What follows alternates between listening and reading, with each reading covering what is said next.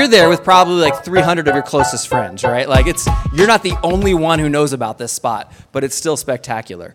You go up, pitch black, and you just wait in the darkness. And it is not board short and hoodie weather, in case you're wondering. It is like snow pants and parka weather because you're up at the top of this mountain, which only makes sense that it would be freezing even on the island of Maui. And so you're up at the top of this, and you're waiting in the dark. And if you got there early enough to get like a front row view, you're waiting a really long time. But what you wait for is for the first glimpses of light to come over the horizon in the Pacific. And so as those first little bits of light start to come up, you see the landscape of this crater, and it looks a lot like Mars, and it's pretty wild. But what you get to watch is this island go from pitch black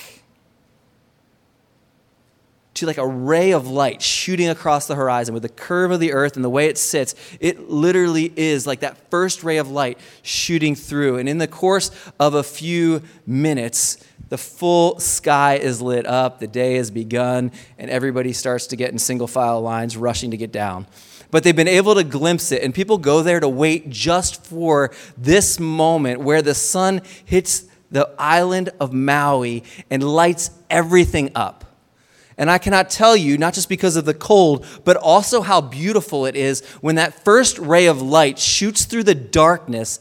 It is stunning. The reason I share that story with us is because today's teaching from Matthew chapter 4 uses that exact imagery. It's the imagery of Jesus coming onto the scene, and people have been in the valley of the shadow of death. People who have been in the darkness, seeing a great light. Not just one sort of person, but all sorts of people. And not just one culture, but the entire cosmos waking up to the reality that the King has arrived. And it's an incredible moment. We're going to jump into that teaching in just a second, but we're going to do this first. If you had to summarize the message of Jesus, many of us have spent time studying Jesus. We spent time learning from him. Some of us maybe for many, many years. Some of us for just a few moments. But all of us, I think in the room as I look around, are familiar with at least the person of Jesus and one of his teachings. Fair assessment? We're good with that? All right. So if you had to summarize, though, here's what Jesus basically taught. Boil it down, really simple. What would you say? What would be the simplicity of the message of Jesus? I want you to turn to a few people around you. Get comfortable because you're going to be in these groups at least 2 other times. But turn towards the few people around you and say, if I had to summarize, what would the basic teachings of Jesus be? If somebody else gives an answer and you're like, I like that one better, don't steal theirs. Come up with your own. It's okay. What would you say? Here's basically what the teaching of Jesus was about. He was a prophet, right? Born some 2,000 plus years ago on the backside of a small little village. And today, we still shape our lives around his life and his teaching. So it's pretty profound. There's a lot going on there. What part of his teaching would you say summarizes it best? Turn towards a few people around you, and I'll pull you back in just a moment. Ready, set, go. Caught it right in between. What are some of those summaries? Go ahead, and I'll pass you this mic, and I would love to hear some of the summaries from across the room. Are you volunteering yourself as well? Okay. I said that Jesus' message was for the people in that time just as much as it is for us. So I said that his message was that the old covenant has been fulfilled through him, that the new covenant has arrived through him, and that he is the one and only way to salvation. Thank you. Who else? We're going to do a few of these, so it's not just good. That's what we're going with. Leilani said life. Full, abundant, true life. I love it. Thank you so much. I'll look over this way. Anybody else? What else you got? Jake asked for 3 more hours, so we'll see how this goes. Get comfortable, people. Now, I'm going to combine a few different things that were said in our group. Brittany said the kingdom of heaven is here. Nick said it's not what you think, it's what you think or what you're expecting. And then I added, and I want you to be a part of it. So the kingdom is here. It's not what you thought, and I want you in. Okay, Mr. Nick. Lyric said that Jesus' message was to share like what God was like to paint that picture for people.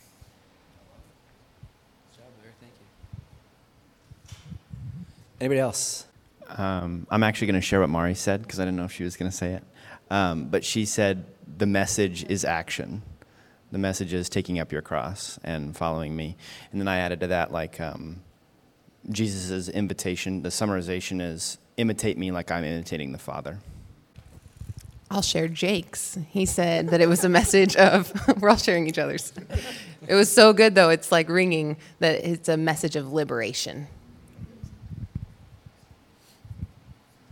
Cool. I remember sitting in a group of professional scholars, people that study the Bible for a living, group including pastors as well. That's not all they do, but it was like a mixed group of people that had advanced degrees. And the communicator paused for a second and just said, hey, you guys have, at this point, it was still called Twitter, whatever Elon Musk renamed it as. Insert that, what is it? So creative. So it's Twitter, so you had how many characters for Twitter? 140 characters. 140 characters or less. What was Jesus' message? You guys have advanced degrees. You can figure this out. Go ahead and say it. And so he really restricted it down so that people had to come up and think through critically, which was one of the values of Twitter until people realized they could work hyperlinks, and then it didn't do it anymore because it was like, good, click here. Then there's my year-long essay on it, right? And it was like, that's not the point. So we have that. He asked the question, and people broke off and came up with group answers, and it was beautiful. Like all across the room was popcorning the answer, like grace. So people were like really reduced. I don't get 140. GRACE. We're good to go. Like 5. Life, liberation, healing. His message was one of forgiveness. His message was the good news that you can be saved. Jesus' teaching was love God, love neighbor, love your enemy. And it was like, man, that's good. That just synthesized that beautiful teaching, right, about what Jesus calls us into as the full completion of the law. And people gave different nuances, different dimensions of it. And it was a great exercise because it forces us to say, all right, I know there's a lot that matters, but if I had to summarize it, what would I say? And then his moment of just stepping back, and he's like, yeah, this is why we're going to talk about what we're going to talk about today, because there's a lot of different important teachings that make sense. There's different things that matter. There's different contours that are helpful. There's different words in different seasons that even contextualize themselves in different ways. But his lecture at the time was based around this text, which was, from that time on, Jesus began to preach, repent for the kingdom of heaven has come near.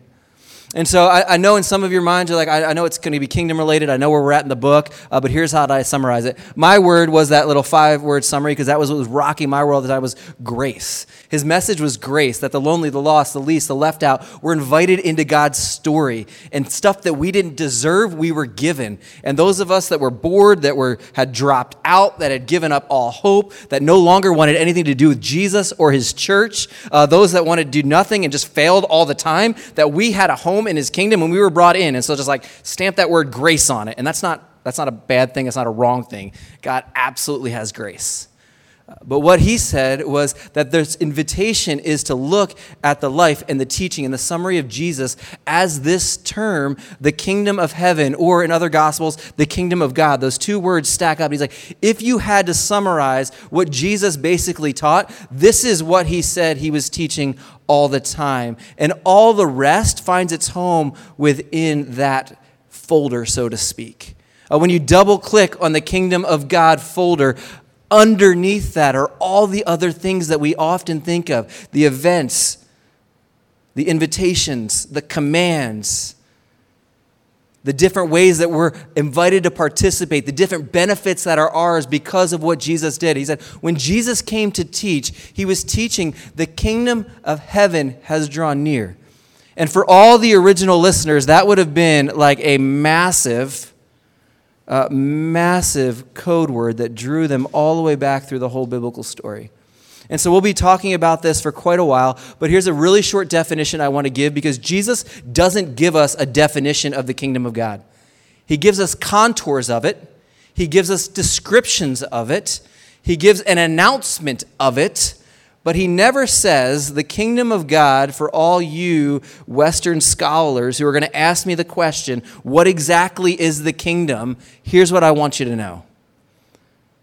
But he gives a royal announcement and invitations all the time, and participation is one of those invitations. And this is a word that would have meant something throughout the entire story of God. I'm going to give a really short definition for us. It's just the reign and the rule of God. The reign, R-E-I-G-N, not reign as in what was taking place outside a few minutes ago. The reign and the rule of God has finally arrived. The reign and the rule of God is finally here in a fresh way. I'm going to read the whole thing, and then we're going to go back up. I'm going to start verse 12 of Matthew chapter 4. When Jesus heard that John had been put in prison, he withdrew to Galilee. Leaving Nazareth, he went and lived in Capernaum, which is by the lake area of Zebulun and Naphtali, to fulfill what was spoken by the prophet Isaiah. The land of Zebulun and the land of Naphtali, the way of the sea beyond the Jordan, Galilee of the Gentiles, the people living in darkness have seen a great light. On those living in the land of the shadow of death, a light has dawned. And from that time on, Jesus began to preach, repent, for the kingdom of heaven has come near. Who else preached this message? And we talked about it at length a little while ago. John the Baptist, right? John the Baptizer, that was his message. Turn, for the kingdom of heaven is at hand. He was announcing the one who was going to come and announce the kingdom was coming, right? So he was like the prequel. Right? And then Jesus steps in and says, I'm the one announcing the kingdom of heaven is at hand. Something is decidedly changed. I'm going to read this next part, but we're not going to give a lot of commentary on it because in a few weeks we're going to spend time looking at just this text. But it fits in here. As Jesus was walking beside the Sea of Galilee, he saw two brothers, Simon called Peter and his brother Andrew. They were casting a net into the lake, for they were fishermen. Come, follow me, Jesus said, and I will send you out to fish for people. At once they left their nets and they followed him. Going on from there, he saw two other brothers, James, the son of Zebedee, his brother John. They were in a boat with their father Zebedee, preparing their nets. Jesus called them. And immediately they left the boat and their father and followed him. Jesus went throughout Galilee, teaching in their synagogues, proclaiming the good news of the kingdom. That word good news is the word we use, gospel, of the kingdom, and healing every disease and sickness among the people. News about him spread all over Syria, and people brought to him all who were ill with various diseases, those suffering severe pain, the demon-possessed, those having seizures, and the paralyzed, and he healed them. Large crowds from Galilee, the Decapolis, Jerusalem, Judea, and the region across the Jordan followed him. This phrase, I want to camp on it for a little bit just so that we understand what it is, and then we'll give out a lot of resources because there's a lot written on this, but I don't want to bypass it real quick. This word kingdom is the word that we often use when we're talking about this. It could easily, just as easily have been translated reign. It's within the options of the word when they translate it, but from like the King James Version, which was way long time ago, maybe Tyndale before him, they used the word kingdom because that's what people localized when they thought of this word. It was a place where things happened. And so when you think of kingdom, it was a place where things happened. The only slight problem with that is in the Hebrew and the Greek, which I don't do a lot of this, but this part matters. It didn't necessarily speak about the place where it happened as much as the actions that took place there. And so it'd be the place where the reign happened. And the emphasis was on the reign, not the geographic borders. But if you lived in England around the time where there was a kingdom and borders really did matter, that was what was influenced. And we tend to incorporate the biblical story into our story instead of doing it the other way a lot. And so the word kingdom stuck and people thought barriers. When we hit Matthew, people often think, okay, so the kingdom of heaven then, the borders or the reign where that happens is in the heavens somewhere other, and it's for some future time. That's not even close to what Jesus was imagining when he said it. Jesus was saying that the realm where God dwells, where his reign exists, that reign where it's perfectly enacted and lived out, that's coming now and is drawing near to where humans are. That reign that seemed like there was nowhere to be found. When you walked around the Jewish countryside, you saw people who were waiting for this kingdom to come. Some did it by following all the laws. Some did it by military power. And they're like, if that kingdom's going to come, we're going to make it come. So let's go chop some heads, bust some fools, and we're going to make the kingdom come. Jesus is like, that's not my people either. Like, he corrects that, right? Other people said, maybe we need to go hide off in the desert somewhere. This world's too messed up. We're going to do our own education. We're going to do our own entertainment. We're going to do our own lifestyles, remove from the rest of the world, because that's where the kingdom will come, is if we can just separate ourselves enough. And then most of the people, though, lived everyday normal lives, doing the best they could, taking the information they had. Not everybody was a zealot or a Pharisee or an Essene, the technical names for those people. There was a lot of people that were just trying to make it day to day and holding on to some vague hope that maybe they would be let out from under the oppression of Rome. And they remembered the stories of a king who was going to come to remove all oppression and to bring peace to all people and to restore order that God intended at the beginning when he created everything good, right, and beautiful, that someday that would come back to this world. And they were hoping for that. And so when Jesus announces good news, the kingdom of God is here, that's announcing that reign and that rule of peace and redemption and reconciliation, and the king with it is finally here. And that's why it was a big deal to them. For our English languages, just for us, those of us that really care about that sort of thing, when you throw the dumb on the out, the D-O-M, not D-U-M-B, the kingdom of God, when you throw that last part on a word, the first part is just saying the kind of, the state of being under that. So if you're, this is how English works, right? So if you're suffering like kids do everywhere across the world, I have so much boredom. What does that mean? You're the state of being bored, right? If there's martyrdom, that was, you were martyred, right? Like you were killed, right? Like you throw the dumb on the end of a word in English, and it's being under that influence or being in the state where that's the predominant state of being. And so even when they said kingdom, they didn't have this idea of just a palace like you'd see at Disney World. When you go to Disneyland, there'll probably be a palace there. It's not like, oh, well, that's what that means. That's not for us. It's no, the state of being under a king and living actions as he did in a world that he created in a way that he had it. And so that kingdom being here, that reign where God dwells with his people and things are perfectly acted the way God wanted it to, like that's here now. And that announcement is something beautiful. You could track that kingdom imagery through the entire story of God. It starts using that reign and that rule language all the way back in Genesis 1, where human beings are called to exercise dominion over creation on behalf of God when they're there. And you could trace that thread through the entire story of God. And so this big announcement, this summary statement, the kingdom that you have been longing for is finally here. And Jesus will go one step farther to claim that he's actually the king as well, not just announcing the kingdom's here. But it does look different than everyone expected. And there is that invitation to participation. Where does he proclaim this? He proclaims the good news of the kingdom of God throughout Galilee. We see him inviting people to be a part of that. When you look and he goes up to those young boys that are on the seashore with their parents, just casting nets, and he invites them to follow him. It's an invitation to participation in the mission of God, which is beautiful. And so we see that there's a royal announcement. It calls into a community. And then even keeping going, it says, proclaiming the good news of the kingdom and healing every disease and sickness among the people.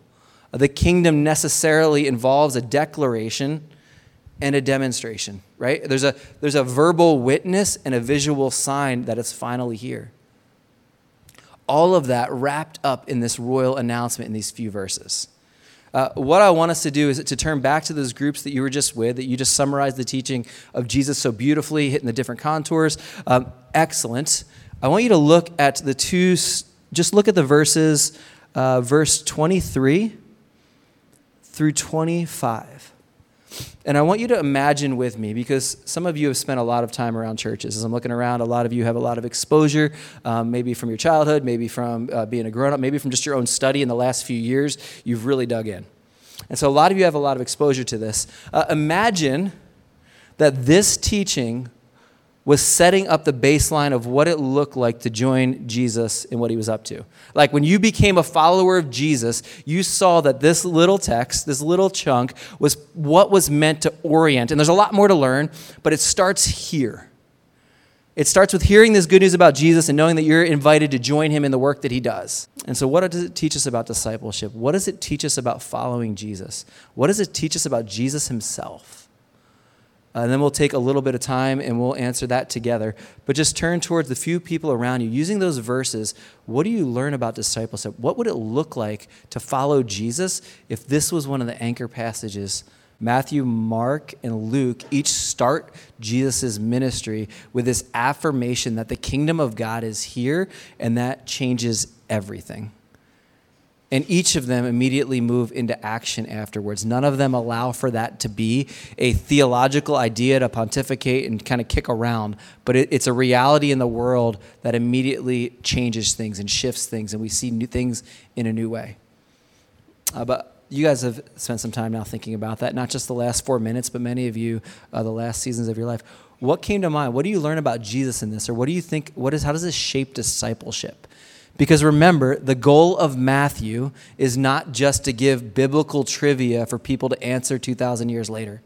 It's not even to form a religious community that has meetings like this where we teach, but it's to form a faithful witnessing community who steps into the role that Jesus called them to announce good news and embody what that looks like in every cultural context around the world, which is a really big deal. But these texts are so key in starting to give shape to that. So I want us to kick it around. What comes to mind? What do you learn about Jesus in this, or what about discipleship do you see? And you guys can throw your hand up and we'll do it. Yeah, Deb. Thanks. A couple things that we were talking about in our group, and what I really noticed was the amount of healing, just the demonstration of the power of God in people's lives. And I think it was, as Risa said, transformation, like it's transformative. And that, like there's a lot of Galilee, Syria, Decapolis, Jerusalem, Judea, and the region across the Jordan, those are not like, it's not like Mesa and Tempe. I mean, you know what I mean? Like that's a large area. So people were talking. That's what I got. Yeah, there was no Uber or Waymo or whatever it is that you drive around with the cars, right? You had to walk.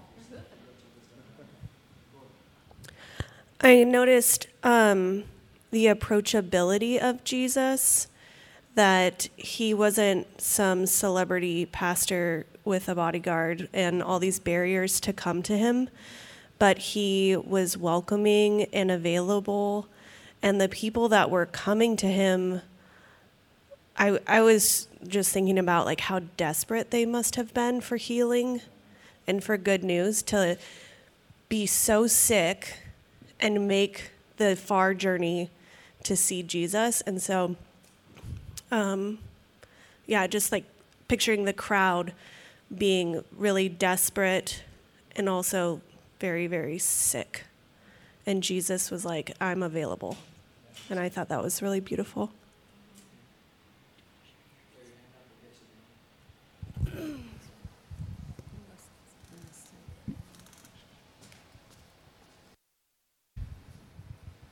I was discussing with the girls where Jesus walked into what some would deem then and probably now as uncomfortable situations, and made the individual feel comfortable enough to be healed, but walking into uncomfortable situations. And I think in discipleship, we may feel that same way at times, but it's imitating him and how he handled those circumstances.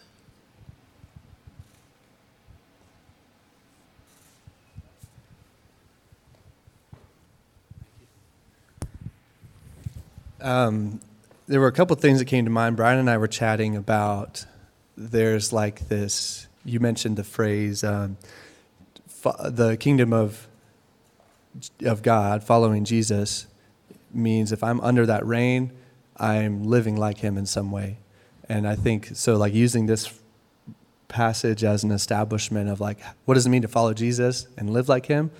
It means to embody the good news and participate in his restoration mission. But then it's something that I was just thinking about as you were chatting, on the heels of like Advent, where my brain space is kind of still hanging out. like this story is incarnation. Like you can't separate the good news as an idea and real life, real people in real bodies in a real time and space. The good news is incarnational. It's embodied in Jesus in this real place. And that's shown by the healings and liberation and restoration. And so like for me, what does that mean? What would following Jesus look like? I think we all kind of have this tendency to separate the two things, the truth in idea and the embodied healing and vocation and work. And I think for me, what it means to follow Jesus is to do everything I can to try and unite those things in what I do in work, what I do in my family, to not feel the need to separate into some like weird, I'll preach the gospel and then I'll clock in and go and work. But in some ways, what I do in my daily life is embodying the gospel just as Jesus did. And when that happens, like they mentioned, it spreads to other people. So that's what I was thinking about. Yeah. Got it. I wanted to add a little bit to that, reading this in our current maybe Christian cultural context, that the kingdom is, it changes everything immediately. This isn't like, Jesus isn't saying, hey, come recite a prayer so that someday when you die, you get to bounce around on clouds with weird naked babies and harps.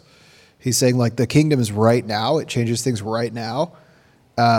This isn't some like future thing that won't affect anything until you die. This is now. So I think that's a little different than maybe how a lot of us were raised.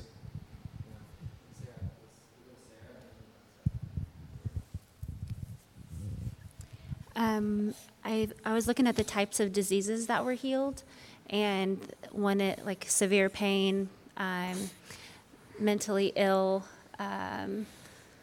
seizures. I was thinking about like how hard it would be to move those people, and the power that whoever took them had to believe that they were going to be healed, because that is a lot. And so not just the people that were healed, but the people that took them, that believed that Jesus would do something about it. That's pretty extreme faith, I think.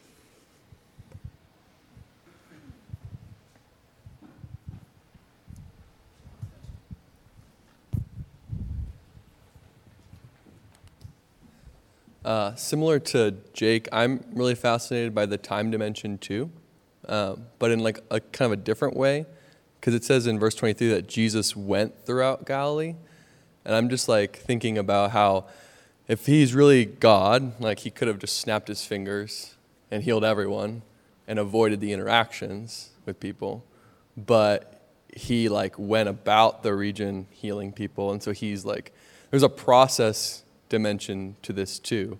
Like the people need to have an encounter with him. He doesn't avoid those encounters. And so following Jesus at the same time is a process that happens in our lives as we continue to encounter Jesus. It's not just like, this kind of magic spell that we recite, but it happens through time and through space and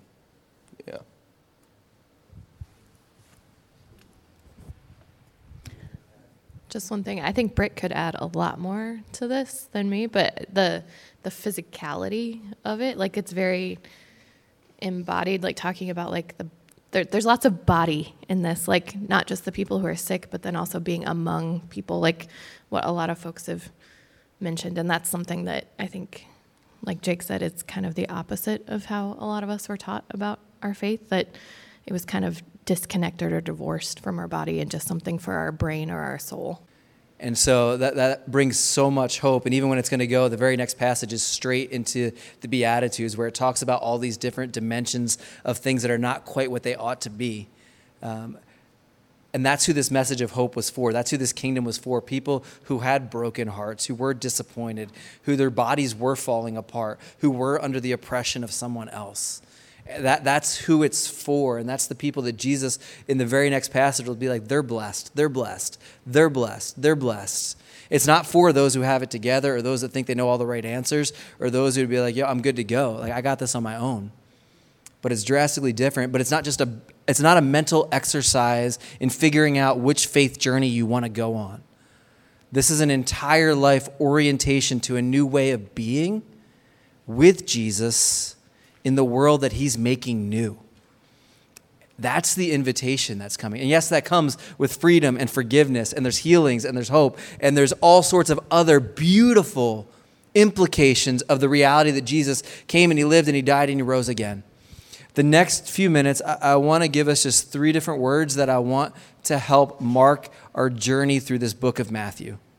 They come out of Matthew so far, but I want us to see first the word repentance. I want this, and our desire of being in Matthew is to remember that we don't have it all together, and those that are most at risk through the words of Matthew are the religious people who think that they need no reminders and they have it all together. Doubling down, it's those who from their youth have been raised in a way that was Christian but missed Christ. That's the message. That's part of why we're in Matthew, because the current makeup of Missio is a lot of people who have been following Jesus for a number of years. And Matthew's going to bring it and be like, hey, those of you that align more with the left than with the kingdom of God, you're missing it. Those of you that align with the right more than the kingdom of God are missing it. Those who align more with the text than the Jesus who wrote the text are missing it. There's something that we need to come together and recognize and realize, and that's going to necessarily move from just preaching at time to straight up meddling in our business, and that's beautiful. If we believe that Jesus offers the way of life that we all just talked about, to the degree that we really believe following Jesus is the best possible way to live, is the degree that we're happy to say, I got that wrong, there's a right way, let me walk in freedom and newness of life. To the degree that our identity is based on us believing or having believed the right things or behaving a certain way,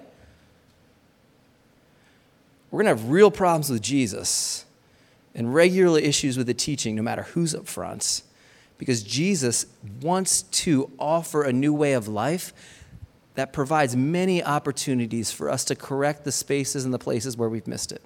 We'll find there's lots of dialogues because as you're in the text and as you're reading, the Spirit will speak things to you. We're going to have lots of moments where we have invitations to say, hey, if we know spots where we're already missing it, not just in specific behaviors, though those matter, right? Like if we're acting in such a way that we're oppressing others, that should stop. If we're acting in ways that are out of line with the sexual integrity that Jesus gives, we should stop and we should move towards life. If we're acting financially in ways that are beyond our means and are putting ourselves enslaved to others, we should stop that and begin to use our finances in a way that honors God. If we are any number of things that Jesus is going to speak specifically to, there will be moments to stop the behaviors and enter into new patterns of life. But even more than that, sometimes there's ways that we've just missed it. Like we've holistically just believed something about Jesus that we made up. We've created a God in our image, worshiped him, and Jesus is going to be like, hey, that's not me, by the way. Like for all of us, I pray there's a moment where you realize Jesus is raising his hand in the back and be like, hey, what you believed about me, that's not me, that was you. And get invited into newness of life. But we have to be able to respond and not just say someday, but the invitation continually through the text will be today. How does that come, though? It's not through me saying, we're terrible Christians. You should feel bad that you were raised in a Christian home that might have missed a thing or two, because guess what? Our kids miss a thing or two when we teach them. Like every generation will pass on some slight distortion, not on purpose, but we miss some stuff or we don't emphasize something that will come to light later. Like that, our cultural expression of Christianity will never be perfect until Jesus physically and finally reigns again, right? Until that day, we've got a lot of humility in how we handle this. But I don't want to make you feel bad. We're behaving a certain way. It's like, hey, guilt will get you there. Maybe there is some guilt. When we do things wrong, guilt is not a bad emotion because you've done something wrong, but it should lead you to life. But what does Jesus give us? Hey, repent. Why? Because there is a realization that the kingdom of God is here and there's a better way to live. Continually through the words and the message of Jesus, he's inviting into something new and something fresh and something whole. The direction isn't just to feeling bad for feeling bad's sake. It's to recognize how what you're doing destroys and distorts God's created intention. And I want to straighten that out for you so that you can walk in life and flourishing for yourself, your community, and the world around you. And when we realize that, it makes us want to walk in line with it. To the degree that we recognize and realize Jesus isn't just a king, but he's got a way for us to live. And no matter how much we botched it in the past, there's still a way forward. Those are realizations, though, that I don't think are just born out of just doubling down on shame or trying to get somebody to throw a little bit more money in an offering plate to make up for what they did last night. I don't think it works. But a realization that a world-changing reality has happened, that the kingdom of God is here, and that has implications for you tonight, that's beautiful. And so we'll continue to emphasize that. This is a realization piece. And so like some of Jesus' stories, we're going to get it in part, and then we'll get it more later. And I pray that in 40 years, those of us that are still around, we're still finding out fresh ways that we realize the kingdom of God changes everything, and we find delight in that. The last thing that I do pray for our community is that it leads to renewal. The people of God who had been longing and waiting and prayerfully expecting this king, when he arrived and he offered a pathway, it was through him. He was the king. Enter in, walk this way, believe these things, practice this out this way. When he did that, it didn't lead to a brand new vocation for God's people. It led to a renewal of their original calling to walk with God, to enjoy him, to be a community of light, and let that lead to the flourishing of God's world. There's a renewal that happens both inside us as we realize the kingdom of God is here, but there's also a renewal that happens in the spaces that we inhabit. There's a renewal that happens in our dating relationships, in our marriage, in our friendships, in our relationships, in our neighborhoods, in the way that we operate in our work, and we see our work actually matters, not just it's the side thing I have to do for my side hustle until I can show up on a Sunday again. Jesus is like, that's not what I meant, ever.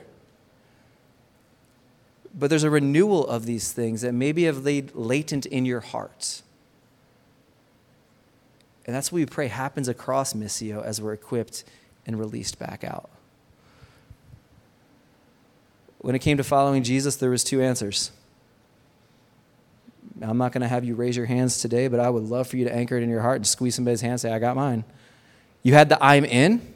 Yep. Kingdom of God is here. Yep. Drop the nets, follow me. But as long as you have breath, the answer is not always just like straight up, no, it's not right now. Because you realize that God is a God of second chances, and he comes back to people again and again and again. And so maybe you said no in the past, but there's another option in. Now, when breath stops and life ends, the Bible will teach us that opportunity's over. But as long as we all have breath in this room, we're saying not right now.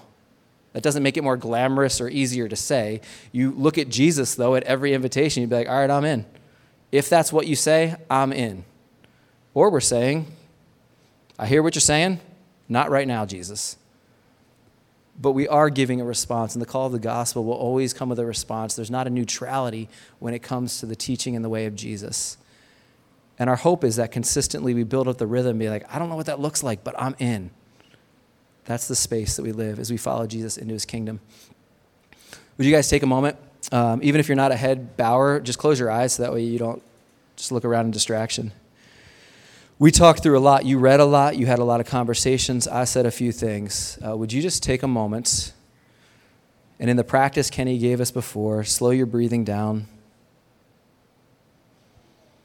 and be aware that God is with you, and just ask him, is there something you want me to take away in this moment? Before the pace of life picks back up and you head on to what's next, as exciting or as mundane as it may be, sit with Jesus in this moment. Is there something that you sense he's saying to you?